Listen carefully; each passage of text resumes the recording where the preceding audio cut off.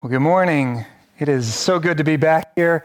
2 Sundays ago, I wasn't able to be here. I was in isolation. We'd had some contact tracing, so to be safe, we had to be in isolation, but we tested negative, thank goodness. And then last week, I was out of town. We were up visiting my parents up near Cleveland, so I was trudging through over a foot of snow up there after our snowstorm here. But it is good to be back. If you have your Bibles with you, if you wouldn't mind, open up to Mark chapter 8. We're going to be resting in Mark 8 for pretty much the entirety of the message today. Last week, we started this little 2-week mini-series called Second Chances.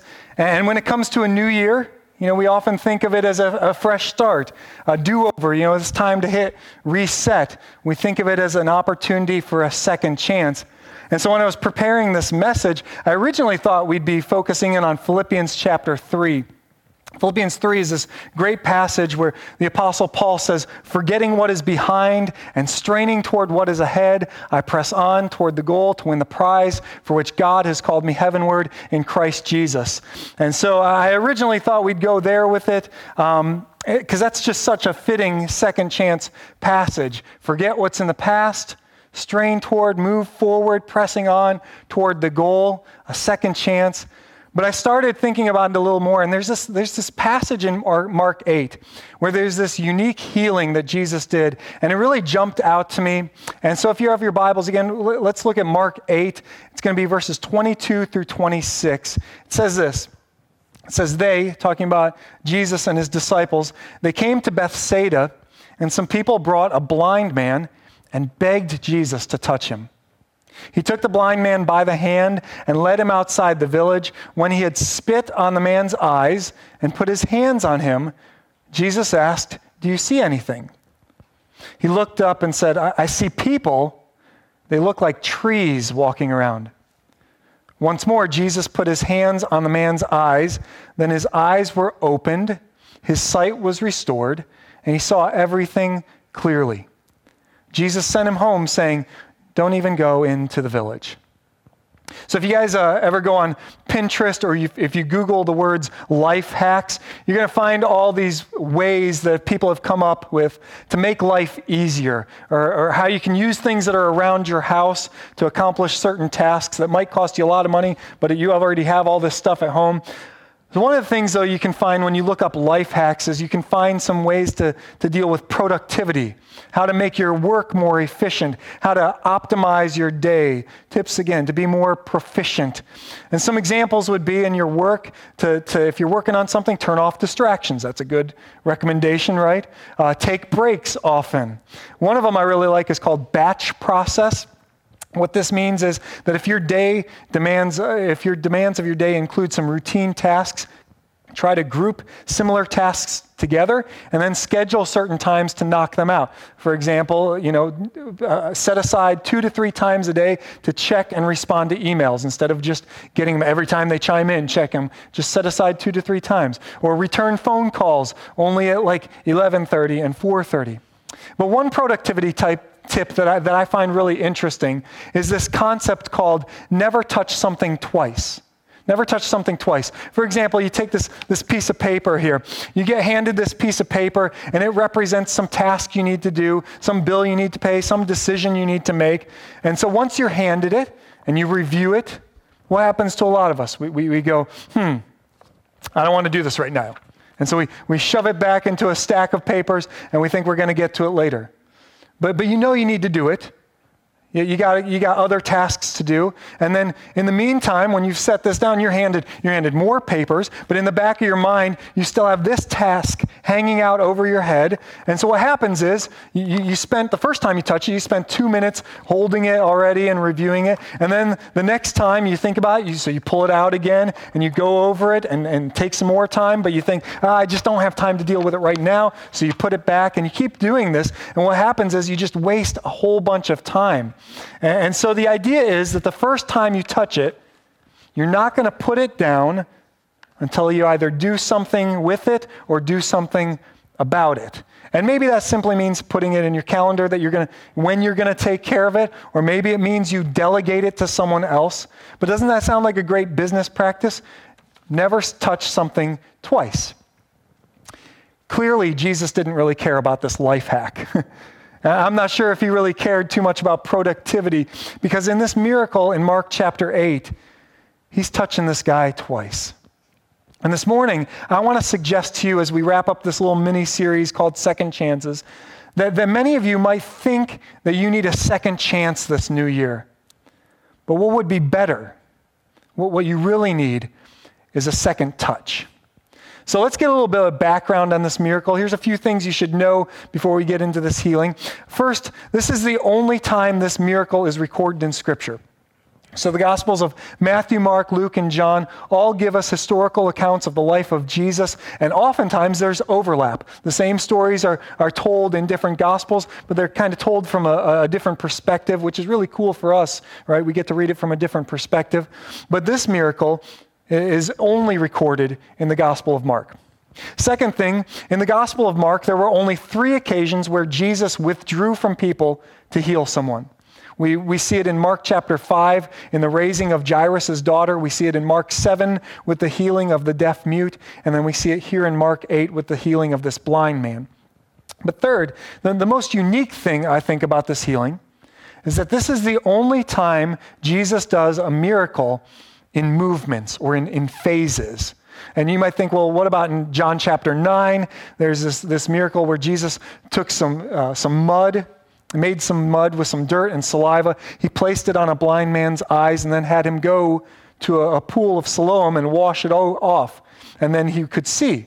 And so that's probably the closest we have to a healing that happened in movements. But what I'm getting here is that there wasn't a partial healing in John 9 and then a total healing when he did something a second time. The whole thing happened, the whole healing happened when he washed at the pool. But here's what we find in this miraculous healing. It's like Jesus intentionally left some unfinished business. So Jesus spit on the guy's eyes, and I know that's just weird, right? Let's just get that out of the way right now. This is obviously pre-COVID, okay? So he spits on the guy's eyes, and then he puts his hands on the man, and he says, "Do you see anything?" And the guy's like, "Well, I do.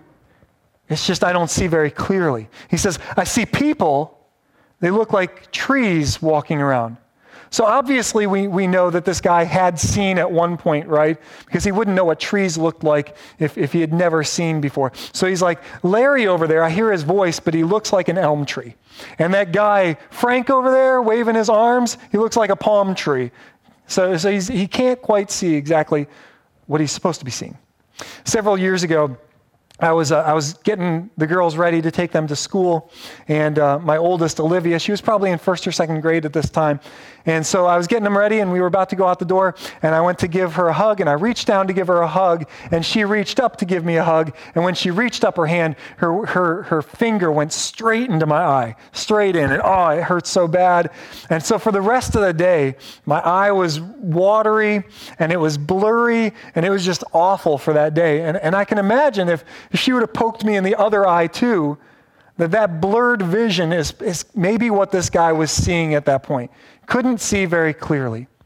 And so what we're seeing in this passage is that Jesus has done his first act of healing, but the miracle isn't done yet. Again, there's never been a single other time recorded in Scripture where Jesus went to do a miracle, went to do a healing, and he performed a miracle, and he stepped back, and it wasn't completely done. So what's happening here then? Like, is this guy's condition worse than any Jesus had ever seen before? I don't think so. I mean, he raised someone from the dead. I think being dead is probably worse than being blind. I've never been either, so I can't attest to that, but I kind of imagine. And when Jesus healed, or when Jesus raised the man from the dead, it happened at his command. Lazarus, come out. Like, Lazarus wasn't coming out of the tomb mostly dead, fully alive, not fully alive, right? So no, this miracle happened, when he raised someone from the dead, completely at Jesus' command in one shot. But this guy in Mark 8, he gets touched by Jesus, and he can kind of see, but not clearly. So what's going on here? Or more importantly, what's not going on here? So this is not Jesus needing a do-over. This isn't Jesus having a bad day or Jesus not getting enough sleep. This isn't Jesus losing his power or Jesus needing a Snickers bar, right? He's not hangry here. He's not having a bad day. So this then is what we're left with. That Jesus meant to do this.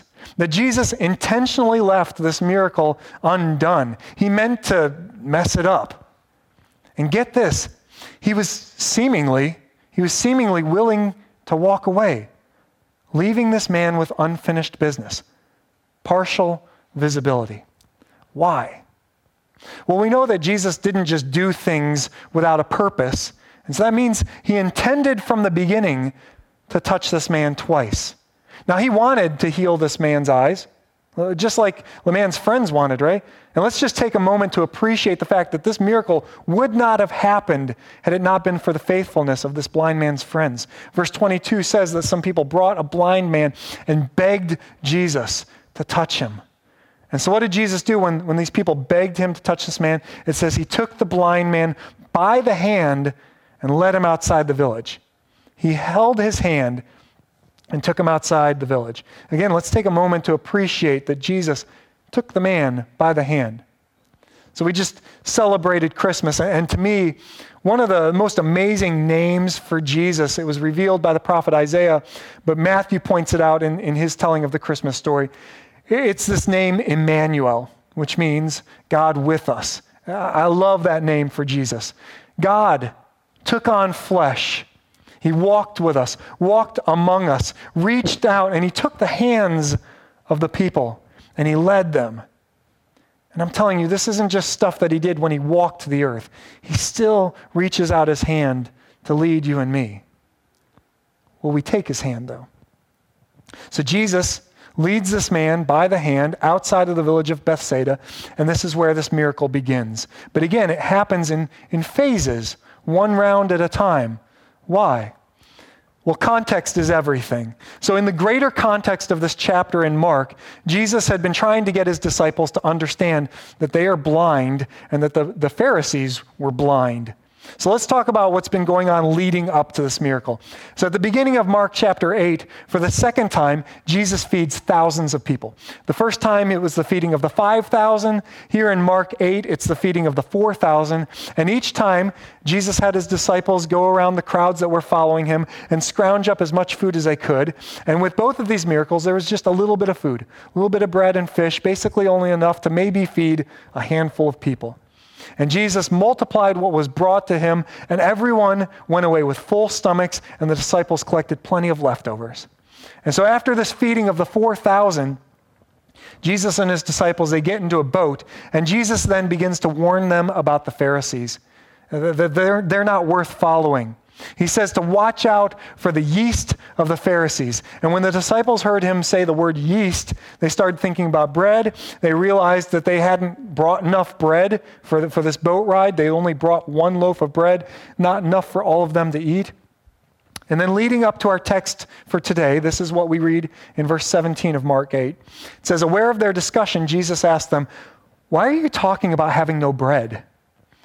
Do you still not see or understand? Are your hearts hardened? I love this. He says, do you have eyes but fail to see? And ears but fail to hear? And don't you remember? When I broke the 5 loaves for the 5,000, how many basketful of pieces did you pick up? 12, they replied. And when I broke the 7 loaves for the 4,000, how many basketfuls of pieces did you pick up? They answered, 7. He said to them, do you still not understand? Jesus is going, are you blind? Why are you so worried about not having bread? I fed thousands of people with scraps. I think I can take care of you 12. In other words, don't you see who I am? How are you not seeing what is right in front of you? He says, do you have eyes but fail to see? You're worried about not having enough bread in front of the bread of life. Jesus said, do you still not understand? It's like you can see, but you can't. You're blind, but you're not blind. So that's the context. This is what precedes this miraculous healing. So what is it that Jesus is trying to get them and us to see? I think he wants us to realize that it is possible to be at a place in life where you are not quite blind, but you can't quite see. It is possible to be at a place in life where you are not quite blind, but you can't quite see. And I got to tell you, I truly believe that this is where the majority of American Christians live today. And for some reason, we're okay with that. We're content with that. We're all right with that. For most Christians, for most of us here today, at one point in your life, God touched you. He did something dramatic in your life at one point, and you cried out to Jesus. You asked him to save you. You jumped in that water, and God did a miraculous work. He did a miraculous work in your life. But for some reason, that's where many of us stopped. So we're saved, but we can't figure out why we're so purposeless in life. We can't understand why we don't have joy, why we don't have peace, why we feel so restless. We're saved, but we kind of get annoyed with obeying God. We feel like his commands are a burden, like he's holding us back, like he's just trying to make our lives miserable with his rules. We see generosity as a chore, and sharing our faith is it's an obligation rather than an overflow. We're saved, but we pursue the same things that the unsaved pursue. We've been forgiven, but for some reason, we can't seem to forgive others. And sometimes we don't even want to forgive them. We're saved, and we love other people. I mean, as long as they're easy to love. As long as they are nice or grateful or walk like us, talk like us, act like us. We thought this touch from Jesus would stop all of the anger in our life, but we just can't control it. It just keeps boiling over. And so we were dead, but now we're alive. We were blind, but now we see. It's just that we don't see the way we should see. But we see. And that's a dangerous place to be, because you can be so mesmerized with the fact that you can actually see that you stop asking to see more, that you don't ask for a second touch.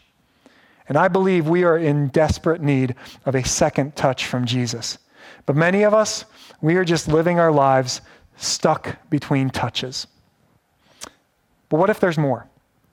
What if there's more? Like you think you've experienced all that there is, but God is over here and he's wanting you to see more. He has something more for you, something that is immeasurably more than all you could ask or imagine, but you're content with just seeing people looking like trees. I love what Paul says. We read it earlier when he was quoting from Isaiah. He writes, "What no eye has seen, what no ear has heard, and what no human mind has conceived, the things God has prepared for those who love him. These are the things God has revealed to us by his Spirit." He wants to reveal these things to us, and we should be able to see them. But we've just been content with one touch.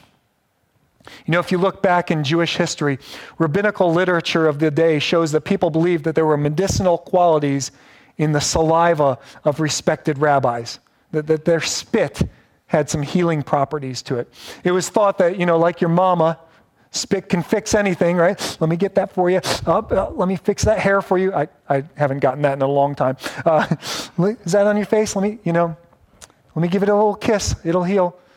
And so in this miracle, Jesus is a respected rabbi, and Jesus was using what people thought was secure, what people thought would do the trick when he first touched the man. He used his saliva. Well, what do we use to feel fulfilled in life? What do we seek to bring us comfort? Who do we look to today for our security? I think in our world, we seek wealth. We seek things and stuff. We seek glory for ourselves. We seek recognition. We look to all these self-help methods, and all of these things are supposed to help us, right? The spit of a rabbi is supposed to heal.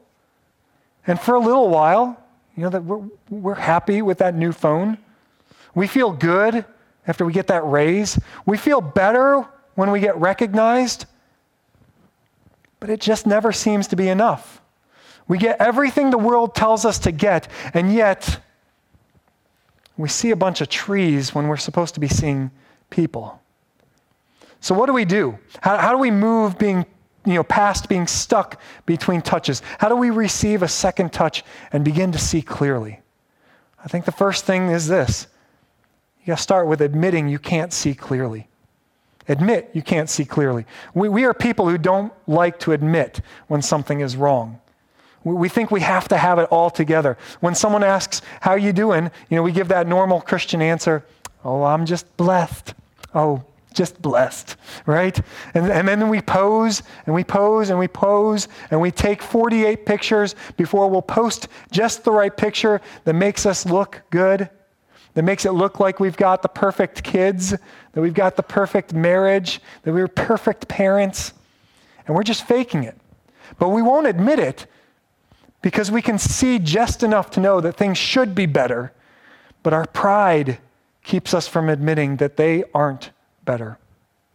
This man in Mark 8 is brought before Jesus, and Jesus, again, takes him by the hand. Jesus drops everything, takes the man by the hand, and touches him. Now, come on, this is not the angry Jesus that many of you grew up hearing about. This is not the angry Jesus who is always mad at you that some of you heard about when you were growing up. This is the real Jesus. This is the Jesus of the Bible. This is the Jesus who takes you by the hand because you can't see. And he'll meet you where you are today. Are you struggling today? Are you still working off a hangover today? Were you up late looking at porn last night? He will take you by the hand. He loves you right where you are, but he loves you so much that he doesn't want to leave you there either. Is your marriage in shambles today? Are you struggling with same-sex attraction today? Have you had an abortion? Were you screaming at your kids on the way to church this morning, and then you walked in the church saying, I'm blessed. I'm just blessed. And you're thinking, get to your class, right? He will take you by the hand. Jesus loves you. He cares for you. So he takes this man by the hand, walks him outside of the city, and touches him. And this guy can see, sort of, partially. Now listen, we have no indication that Jesus let on that there was anything more in store after this first touch. It's almost like he was just ready to walk away. He asks, do you see anything? And this guy's kind of in a difficult spot, right? I mean, have you ever gotten a gift from somebody and it's not a great gift, right? And the person is like, so what'd you think? Do you like it? Do you like it? Huh? Do you like it? And you're like, oh yeah, gee, thanks. It's just what I wanted, Aunt Ethel. I love this bright neon pink and orange sweater you got me. I mean, it's going to go great with the bright green pants you got me last year. And so we just fake it. It's great. It's great. And this guy, I mean, he's got to be grateful that he can even see anything, right? So shouldn't he just be polite and accept this healing for what it is? But this man is honest with Jesus. He admits he still can't see clearly. He says, I see people, but they look like trees walking around. Things just aren't as clear as they should be. What if he would have said, oh, I'm fine. It's all good, when it wasn't. Pride would have kept this man saying, oh, wow, Jesus, I see colors. It's so bright. I'm just blessed, so blessed. Thank you. But he was willing to admit he couldn't see completely. And you and I, we can't be helped. We can't be helped to see until we admit we can't all the way see. And guys, I'm praying today that God would awaken in us this boldness to say, it's not fine. I'm not fine. Not everything is okay. Like, why would we get a second touch from Jesus when we keep trying to convince everyone else, including ourselves, that the first touch was enough? So we need to admit we can't see clearly. Secondly, don't be satisfied. Now, some of you hear this, that I'm saying don't be satisfied, and you're having a hard time reconciling this statement with Scripture because we're told in Scripture to be content, right? But being content in Scripture is more talking about being content with what you do and don't have materially. Being content in all external circumstances. Being content, being satisfied in Jesus no matter what is going on around us. But when we aren't seeing clearly, we shouldn't be satisfied. When you've been a Christian for 15 years and you just feel stuck and you're asking, is this all there is? You shouldn't be satisfied. If you've been a Christian for years, but you're still drinking milk rather than eating meat, spiritually speaking, you shouldn't be satisfied. And so if you're having a hard time reconciling this, let me just remind you that we serve a God who provides us with our daily bread. That means that yesterday's bread is gone and it's eaten. And so today, you have to ask for something new. That's what Jesus told us to pray, right? Give us today our daily bread. And so you've got to ask for it. You've got to seek the second touch. I've heard it said that you don't have everything God wants you to have. You have everything you've asked for and not a bit more. Scripture puts it this way: you don't have because you do not ask.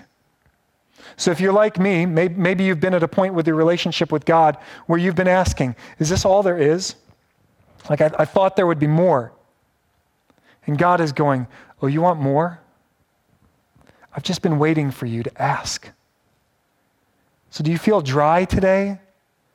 Do you feel tired today? Do you feel like you're at the end of your rope today? Do you feel blind? Like things just aren't very clear today? Good. Then maybe you aren't satisfied, and maybe you are ready to see clearly. Maybe you are ready for God to fill you once again. Maybe you are ready for a second touch. Church, I believe that Jesus is not done with you. But if you're standing over here going, I'm okay. I mean, I can pretty much see, like, the trees look like people, but I'm fine. Then you will always be stuck between touches. Don't be satisfied with where you are at. Don't be satisfied with seeing blurry when there is a Savior who wants to give you a second touch, when you can see clearly. And so here's what we find in the second touch that makes life so much more fulfilling. With the first touch, I can see. With the second touch, I can see others. In the first touch, it's about what you can see. In the second touch, it's who you can see. The first touch is God doing something for me. The second touch is God doing something through me. It is moving from selfish, unfulfilled living to living on mission. Jesus touched the man once, and he saw people, but they looked like silhouettes, like trees. But when Jesus touched him again, as he pulled his hand away, what was the very first thing that this man saw clearly? The first face that this man saw clearly was the face of Jesus at the second touch. So I want to challenge you to seek, to pray for, to ask for more than just a second chance.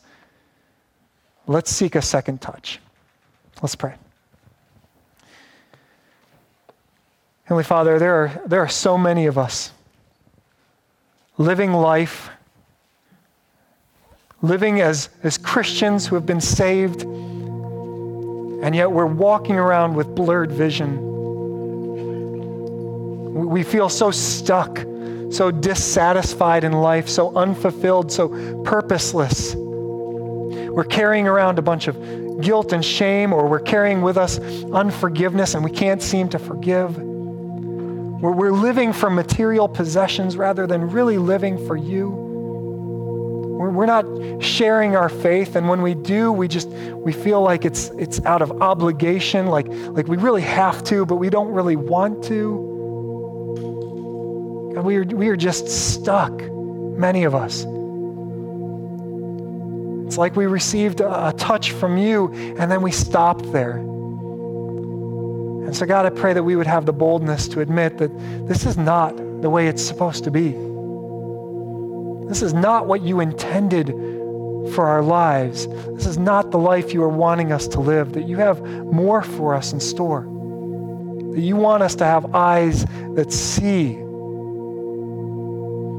And so God, I pray that we would not be satisfied with where we're at, that we would not be satisfied with lukewarm living, that we would not be satisfied with a joyless life, with always feeling anxious, never at peace, but always restless. That we wouldn't be satisfied with praising you with our lips and then walking away from you with our actions.